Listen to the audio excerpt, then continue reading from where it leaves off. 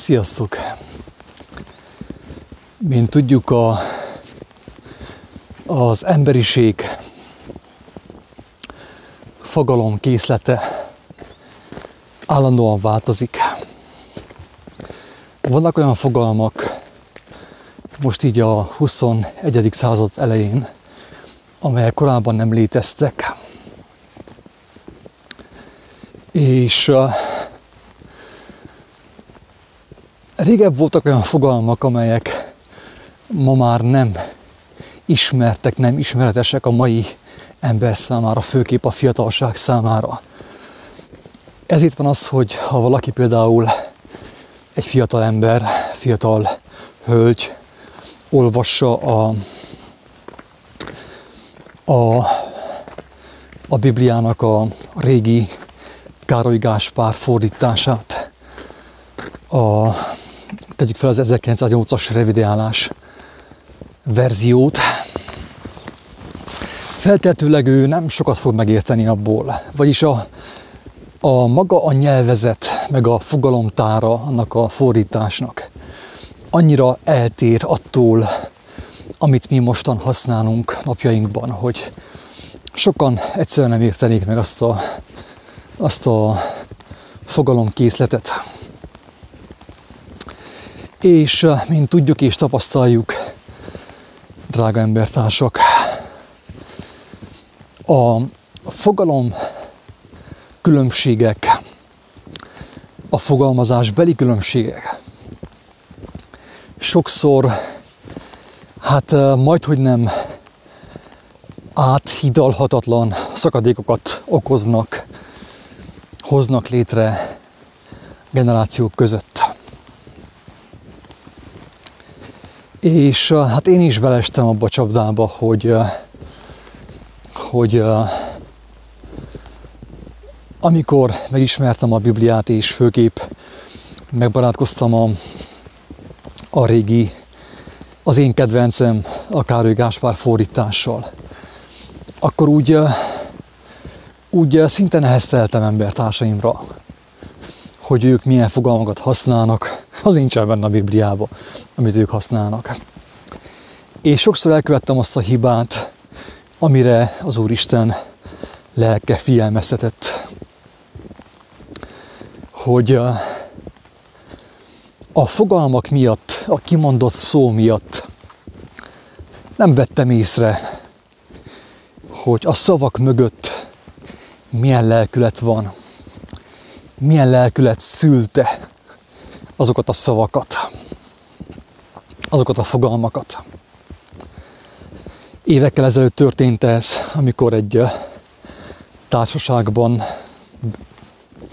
többen voltunk kb. 6-7-en, és beszélgettünk egy bizonyos témáról, és egy ilyen hevesebb vita alakult ki. Nem van túl heves, de azért úgy észrevehető volt az, hogy a beszélgető társak nincsenek teljesen azonos hullámhosszon.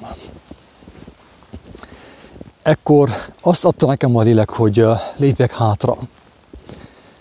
Tényleg 2 lépést hátra, és figyeljem, hogy mi történik lelki szinten abban a beszélgetésben. És arra lettem figyelmes, hogy többé-kevésbé az a 6-7 ember ugyanarról beszélt. De viszont más fogalomkészlettel. És mivel, hogy túlságosan figyeltek a fogalmakra, a szavakra, és megütköztek, belebotlottak a betűbe, a szavak korlátaiba,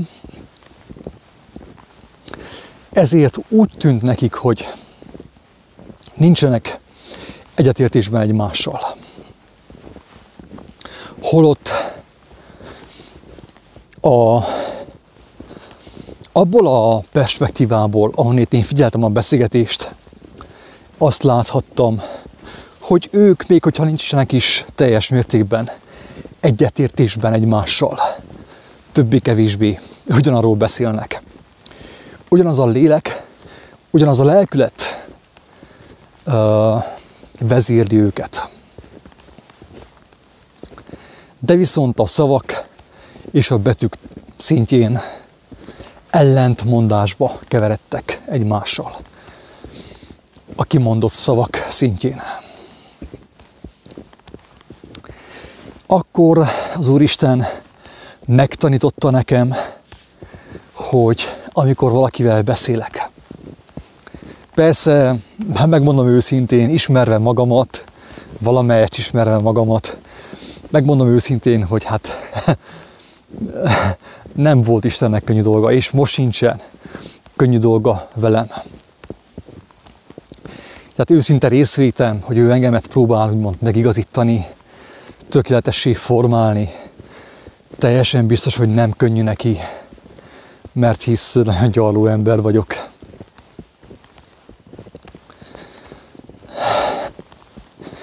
De viszont már akkor próbálta nekem Isten megtanítani, hogy minden, mondjam azt, emberi felfogásnak, emberi irányzatnak, akár vallási irányzatnak megvannak a maga fogalomkészletei.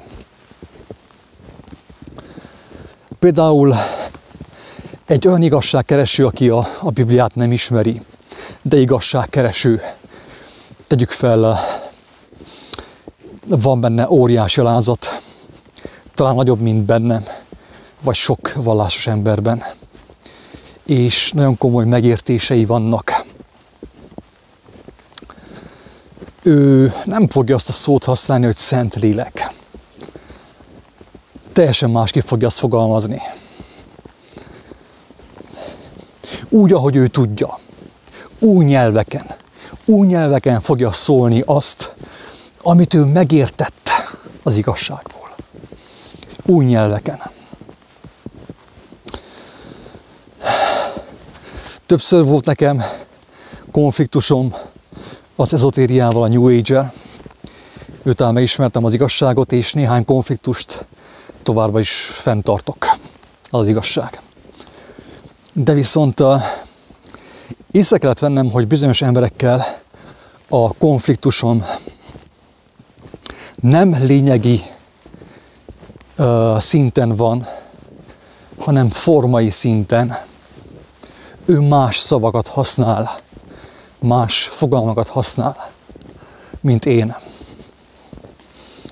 Azt is megmutatta nekem a jóságos teremtő, aki számomra, akinek a dicsősége számomra még mindig felfoghatatlan, hogy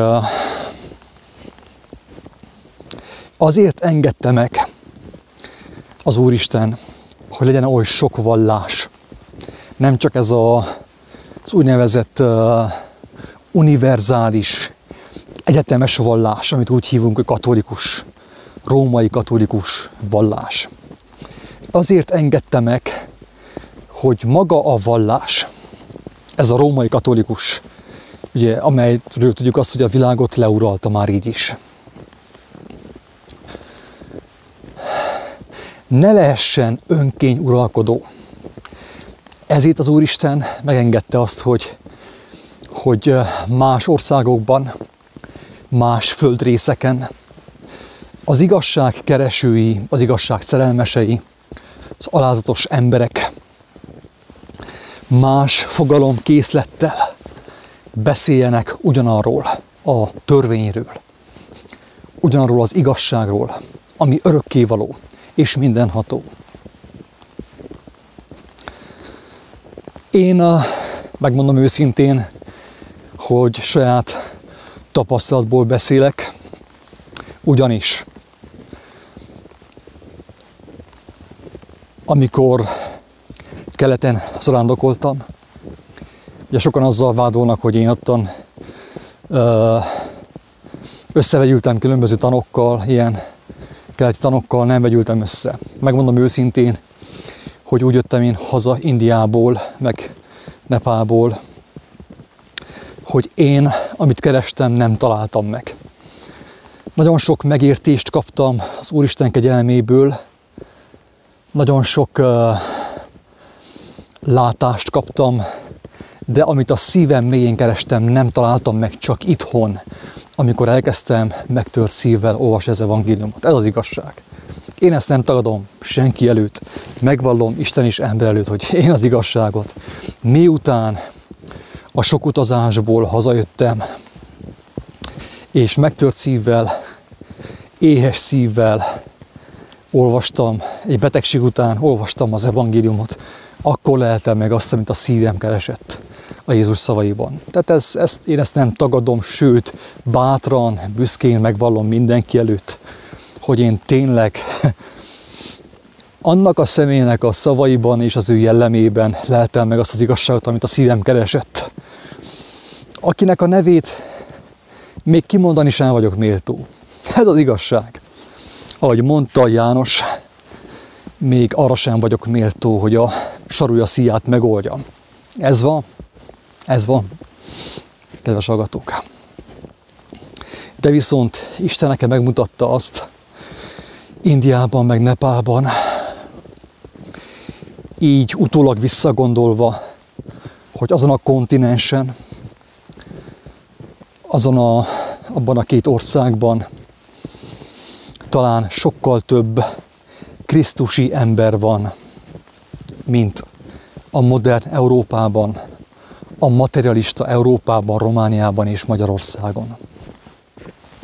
Holott azok az emberek nem is hallottak Krisztusról, nemhogy nem hallottak, mert biztos hallottak, teljesen biztos.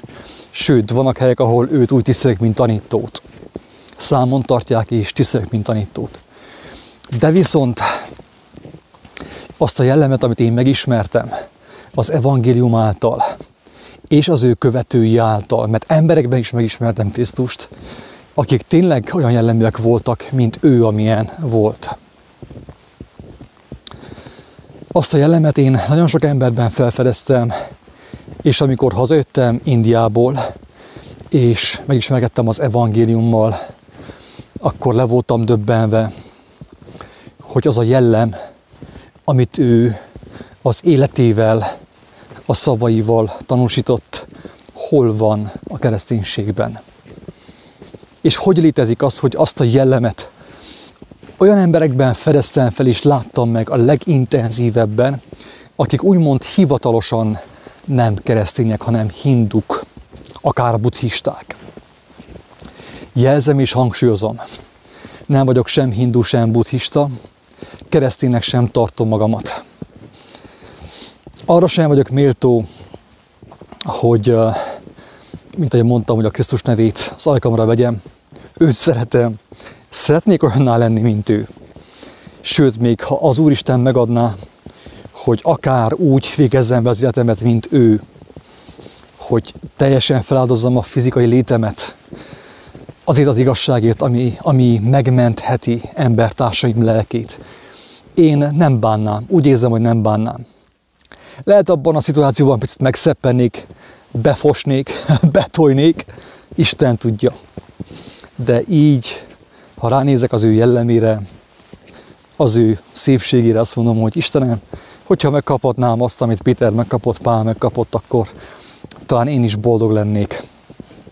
Igazán boldog, hogy ezt a nyomorúságos életemet, aminek úgy igazából nem sok hasznát vettem, és nem sok hasznát vette a világ, talán arra tudnám fordítani, hogy valaki abból valami jót kapjon, valamit megértsen, valami olyan kincset szerezzen, ami nem hiába való, hanem örökké való.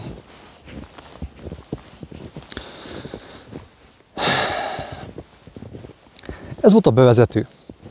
Rövid kis zárójel. És akkor most átugornék a mai témára, ami nem más, mint a tudatalatti. Az új tudomány, az új nyelvezet néhol ugye úgy fogalmazza, úgy beszél arról, ami bennünk nem tudatosul, a lélek dolgairól, hogy tudatalatti.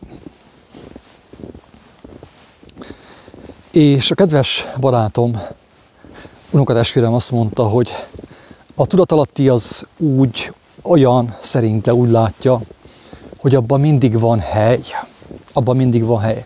Azt nem lehet teljesen megtölteni.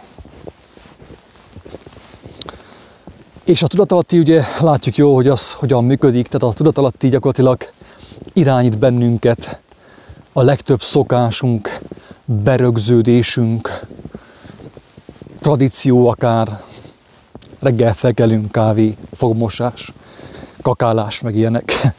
Ez mind a tudatalattiból jön elő valamilyen módon. És ki tudja, hogy még azon kívül mennyi minden jön elő a tudatalattiból, amit mi nem tudatosítottunk magunkban, amiről mi nem tudunk. Tudat alatti, kedves hallgatók. Hogyan neveznénk ezt bibliai nyelvezettel? Hát a szív. A Biblia azt mondja, hogy a szív teljességéből szól a száj. A szívnek van egy tartalma, ugye, ezt mondja a Biblia, akár a léleknek van egy tartalma, amit mi valamennyire ismerünk, talán. A legtöbb ember, mint többször mondtam, nem tudja, hogy ki ő valójában. A legtöbb ember nem ismeri saját magát. Úgy is mondhatnánk, a legtöbb ember nem ismeri a saját szívét, saját lelkét. Vagy modern kifejezéssel élve, a saját tudatalattiát. És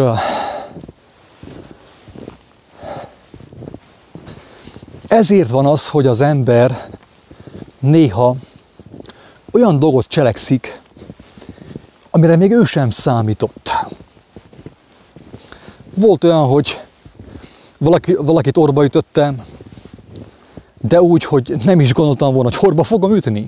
Tehát ilyen betyár voltam én, hogy teljesen reflexzerűen észre sem vettem, ő is alig vette észre, de orba sepeltem is. A vére öntötte, Isten bocsássa meg nekem. A tudatalatti, ez volt bennem, kedves hallgatók. Én nem tudtam erről, hogy vannak nekem ilyen hajlamaim, vagy hogy ilyen hirtelen, tehát ilyen fénysebességgel jár a kezem, tehát hogy ilyen tud történni. De megtörtént. A tudatalatti. Az, ami bennünket meg tud lepni. A szívünk, az emberi szív, az emberi lélek, ami meg tudja lepni az embert. A legtöbb ember nincs tisztában azzal, hogy mi van az ő tudatalattiában.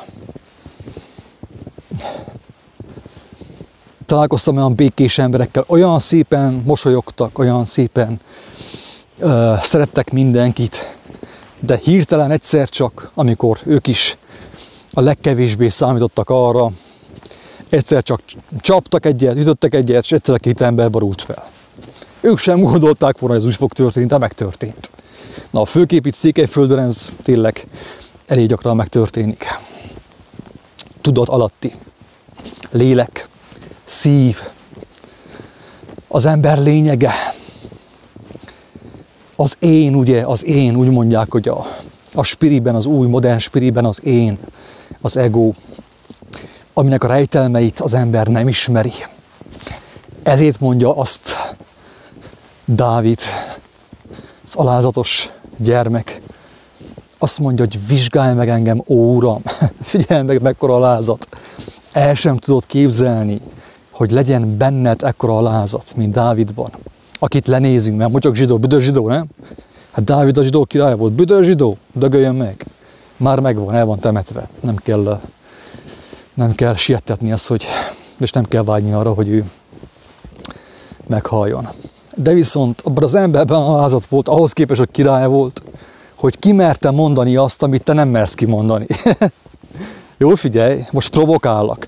Provokálom az egódat. Az egódat provokálom. Kimertem mondani azt, amit te nem mersz kimondani. És sosem merték kimondani, meg sem fordult a fejedben mostanig, hogy kimondta azt, hogy vizsgálj meg engem, ó Uram. A mindenható Istenhez fohászkodott. Istenem, vizsgáljál meg engemet. Mert nem tudom, hogy van-e az én szívemben a gonoszságnak valamiféle útja. Vizsgálj meg a szívemet, az elmémet, az én tudatalattimat, ugye az én lelkemet. Van-e benne a hamisságnak, a hazugságnak, a gonoszságnak valami útja? Barátom, amikor te így tudsz imádkozni az Úristenhez, akkor azt mondom, hogy tőled nem veszem rossz néven azt, hogy zsidózol. Nem vagy zsidópárt, én sem. Szerintem megérik a pénzüket. Épp olyan senki háziak, mint te, amilyen vagy, és én amilyen vagyok. A zsidók is. De viszont, amikor te így tudsz imádkozni, és így tudok én imádkozni, őszintén, hogy az Úristen engemet megvizsgáljon, hogy ő mutassa meg, mert belátom azt, hogy fogalmam sincs, mi van az én tudatalattimban. Ezért érnek meglepetések. Ezért csinálom azt, amiről nem gondolnám, hogy csinálni fogom. Mert nem ismerem a tudatalattimat, a szívem tartalmát, és a szív teljességéből szól a száj. A szív teljességéből cselekszik a kéz, drága barátom. Tudatalatti. A mocsok büdös zsidó, a büdös zsidó alázattal pedig egy egész ország, egy egész birodalmat vezetett ő. Tudott úgy imádkozni a magasságos Istenhez, hogy vizsgáljál meg engemet, ó Isten. Mutasd meg te, mert én nem bízok magamban. Nem bízom, mert látom, hogy milyen vagyok, látom, hogy milyen a komám, és a komám asszony. Hogy többet képzel magáról, mint aki. Feltehetőleg. Én is olyan vagyok, mint ők. Többet képzelek magamról, mint ami vagyok, mint aki vagyok, és nem látom a bűneimet, nem látom a hazugságaimat, nem látom az önállításomat, Istenem. Te vizsgáljál meg engemet, hogyha élő Isten vagy, mindenható Isten vagy, vizsgáljál meg engemet, és mutasd meg, hogy mi rejtőzik az én szívemben, az én tudatalattimban. Hogy számoljunk le vele, hogy ne tudja azt tenni velem, amit akar, az én tudatalattim, az én szívem, az én lelkem. Így imádkozott Dávid, akit lenéz ugye a büszke magyar, büszke székely, büdös zsidó. Én vagyok a magnépe, ugye. Én szartam a magyart is, ugye, mert én székely vagyok, tehát tudjátok ugye, hogy a székely szarta a magyart egyébként, ez így gondolják Székelyföldön. Most nem akarok én senkit sem provokálni, csak ez a fantom büszkeség van a székelyekben. A magyarokban meg ők úgy gondolják, hogy ők a magnépe, ugye, és hogy belőlük ered minden. Tehát mindegy, nem is jó erről beszélni, hogy mekkora önállításban vagyunk mi emberek, hogy mindenki mennyire szeret hazafelé beszélni, ugye, hazafele beszélni, mennyire szereti mindenki simogatni a saját nemi szervét, a saját egóját. Tudom, hogy ezek durva szavak, elnézést, valakinek nem tetszik, kérem kapcsolja ki ezt a videót. De ez van. Szeretjük simogatni a nemi szerveinket, a saját egónkat, a saját én képzetünket. Szeretjük simogatni és masszírozni aloe verával, meg mindenféle kenőccsel, krémmel, ugye. Azt, amit képzelünk magunkról, de ez hazugság, barátom. Hazugság. Ébresztő. Hazugság. Becsapod magadat úgy pontosan, mint Bodó Attila. És mint Dávid király, ő is becsapta magát, aztán végül meg azt mondta, hogy Istenem, te vizsgálj meg engemet, mert Dávid hazudik. Istenem, Dávid hazudik. Vizsgáld meg Dávidot, hogy ne tudjon hazudni ő magának. Hogy az ő tudatalattia ne tudja őt becsapni. Ezt kérte Dávid, ugye az alázatos szívű gyermek. És akkor most ugye áttérnék arra, hogy honnan tudhatom, hogy a tudatalattim nem fog engemet elpusztítani. Mert nem tudhatom, mi van benne. Azt tudom, hogy mivel táplálkoztam. Néztem az amerikai filmeket pontosan úgy, mint te. Vallásokat is úgy megvizsgálgattam, össze-vissza olvastam mindenféle zakuszkát, filozófiát. A tudatalattimat én is a médiával tápláltam. Az elbukott világ, az elbukott emberi gondolkodásnak a tudományával tápláltam a tudatalattimat. Tehát nem lepne meg, hogyha hirtelen a tudatalattim hirtelen, csak úgy meglepetésszerűen valakit legyilkolna. Nem lepne meg különösebben. Mert ezt tápláltam be neki, pontosan, mint a számítógépbe. Betápláltam neki a gyilkosságot.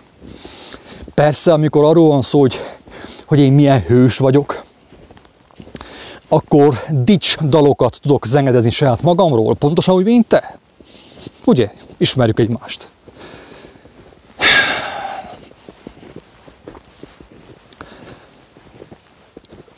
A legelső Zsoltár, kedves hallgatók, megadja a választ a kérdésre, arra a kérdésre, hogy hogyan kerülhet az ember biztonságba, hogyan szabadulhat meg a beprogramozott tudatalattia hatalmától. Elmondja a legelső Zsoltár, olyan szép, gyönyörűséges, szerelmes nóta, olyan szép, mint ez a havas ág itten, amit láttuk a képernyőn.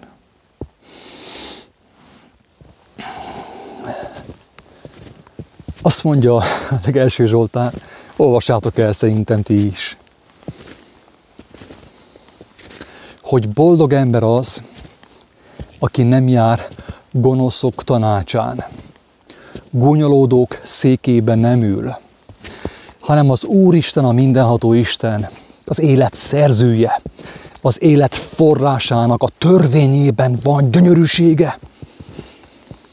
És arról elmékedik éjjel és nappal. Éjjel és nappal. Éjjel és nappal.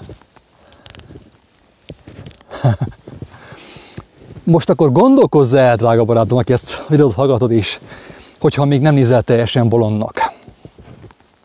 Gondolkozz el azon, hogy az olyan embernek a tudatalattia, szíve, lelke, mekkora biztonságban van, aki a mindenható Isten törvényében gyönyörködik, arról elmékedik éjjel és nappal. Az ilyen ember nem kell fosson a tudatalattiától, hogy vajon mi fog abból előjönni, kinek fogja a fejét leordibálni, kit fog orba ütni, kinek fogja a nyakát elvágni. Az ilyen ember nem kell féljen, mert ő az ő elméjét, az ő szívét, az ő lelkét, az ő tudatalattiát kiszolgáltatta a mindenható Istennek. Az ő törvényén gondolkodik, abban leli örömét, gyönyörűségét éjjel és nappal. Azt mondja, az ilyen olyan, mint a folyóvizek mellé ültetett fa, amely ideje korán meghozza a gyümölcsét. Vannak olyan fügefák, amelyek nem termelnek gyümölcsöt. Sem a következő évben, sem 2 év múlva, sem 3 év múlva. Az olyant kivágják, tűzre vetik, elégetik. Nem kell, nincsen szükség rá. Ha gyümölcsöt nem terem, hát legalább melegítsen. Így van.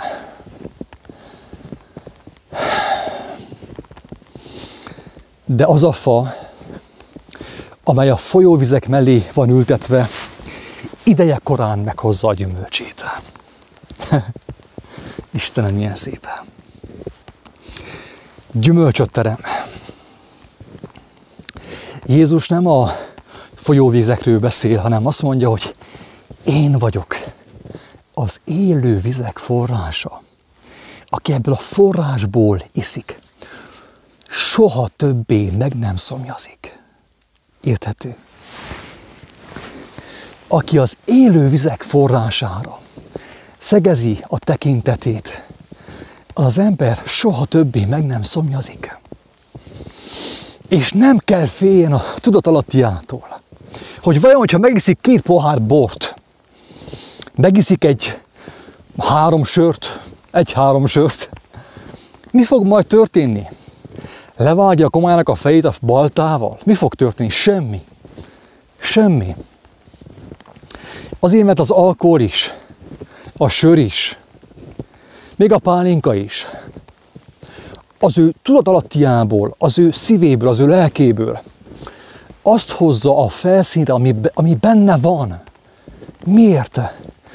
Azért, mert ő az élet törvényéről, az Úristen törvényéről elmélkedik éjjel és nappal. Az van az ő szívében, az ő lelkében. Nem kell féljen attól, hogy a tudatalattia meg fogja őt lepni, börtönbe záratja őt, vagy villamosszékbe, vagy akasztófára viszi őt. Nem kell ettől féljen. Mert ő tudja, ismeri az ő tudatalattiát. Elment az igazi doktorhoz, megvizsgáltatta magát vele. Nem egy ilyen földézével, pszichiáterrel, pszichológussal, meg a Xanax-szal, meg a társaival, hanem az igazi doktorral. A szerelmes Istennel, az ő kijelentésével, Krisztussal. Megvizsgáltatta magát. Doktor úr, kérem, mondja meg nekem, mi van az én szívemben? És a doktor az nem késlekedik, barátom. Ha te őt ismered, akkor te tudod, hogy ő nem késlekedik.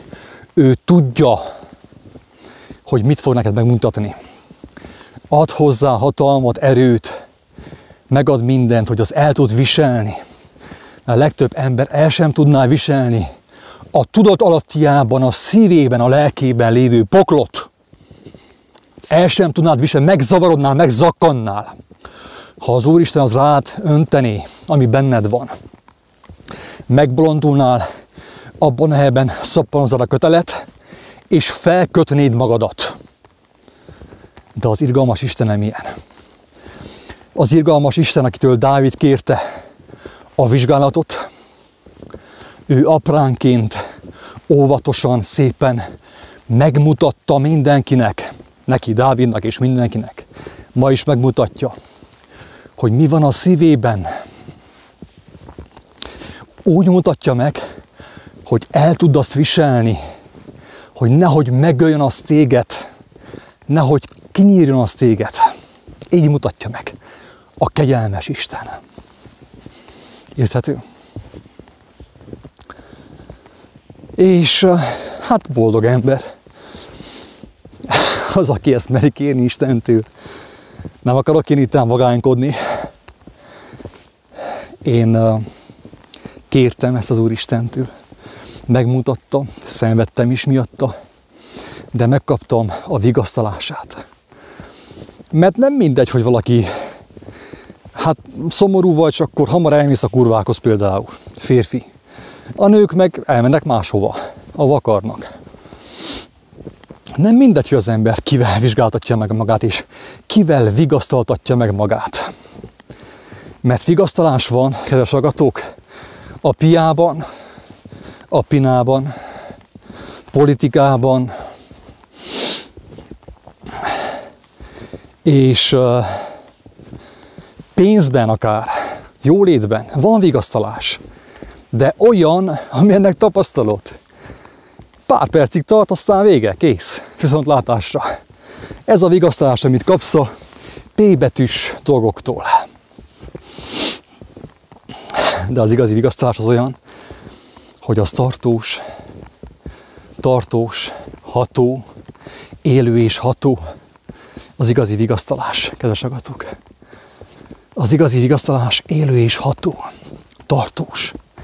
Nem kell a következő doboz Xanax, a következő doboz nyugtató, a következő örömlány, a következő üveg bor, a következő üveg pálinka, nem kell. Mert az igazi vigasztalás élő és ható. Közben itten ugye újból megmutatom azt, hogy miért éltél mostanig, ez az. Ezért dolgoztál mostanig, ezért a házért. Ide fog kerülni minden, amiért te dolgoztál egész életedben mostanig. Gondolkozz el, hogy merre tovább mostantól, erről a pontról. Ettől a ponttól merre tovább.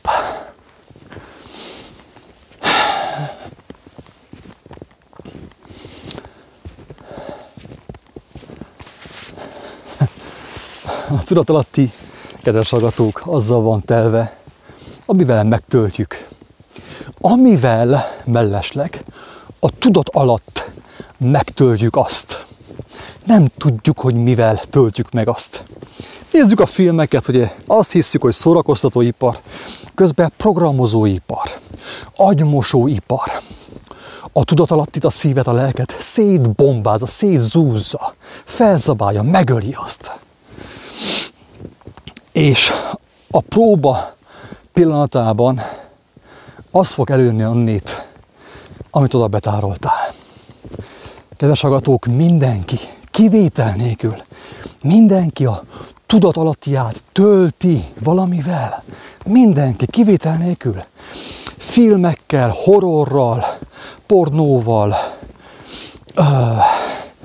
játékfüggőséggel, számítógépfüggőséggel, technikafüggőséggel, szexfüggőséggel, alkohol, drogfüggőséggel. És az van az emberek tudatalattiában. Mindaddig, amíg azt ki nem írtják onnét, amíg a doktorral meg nem vizsgáltatják azt, és nem kérnek személyesen tőle újat. Nem kérik tőle személyesen az élő vizek forrását, az élő vizeket, hogy megtisztítsa azt. Az élő víz, drága barátom, nem más, mint az evangélium. Én ezt senkinek nem erőltetem. Aki nem hiszi, nem hiszi. Az ő dolga. Járjon utána.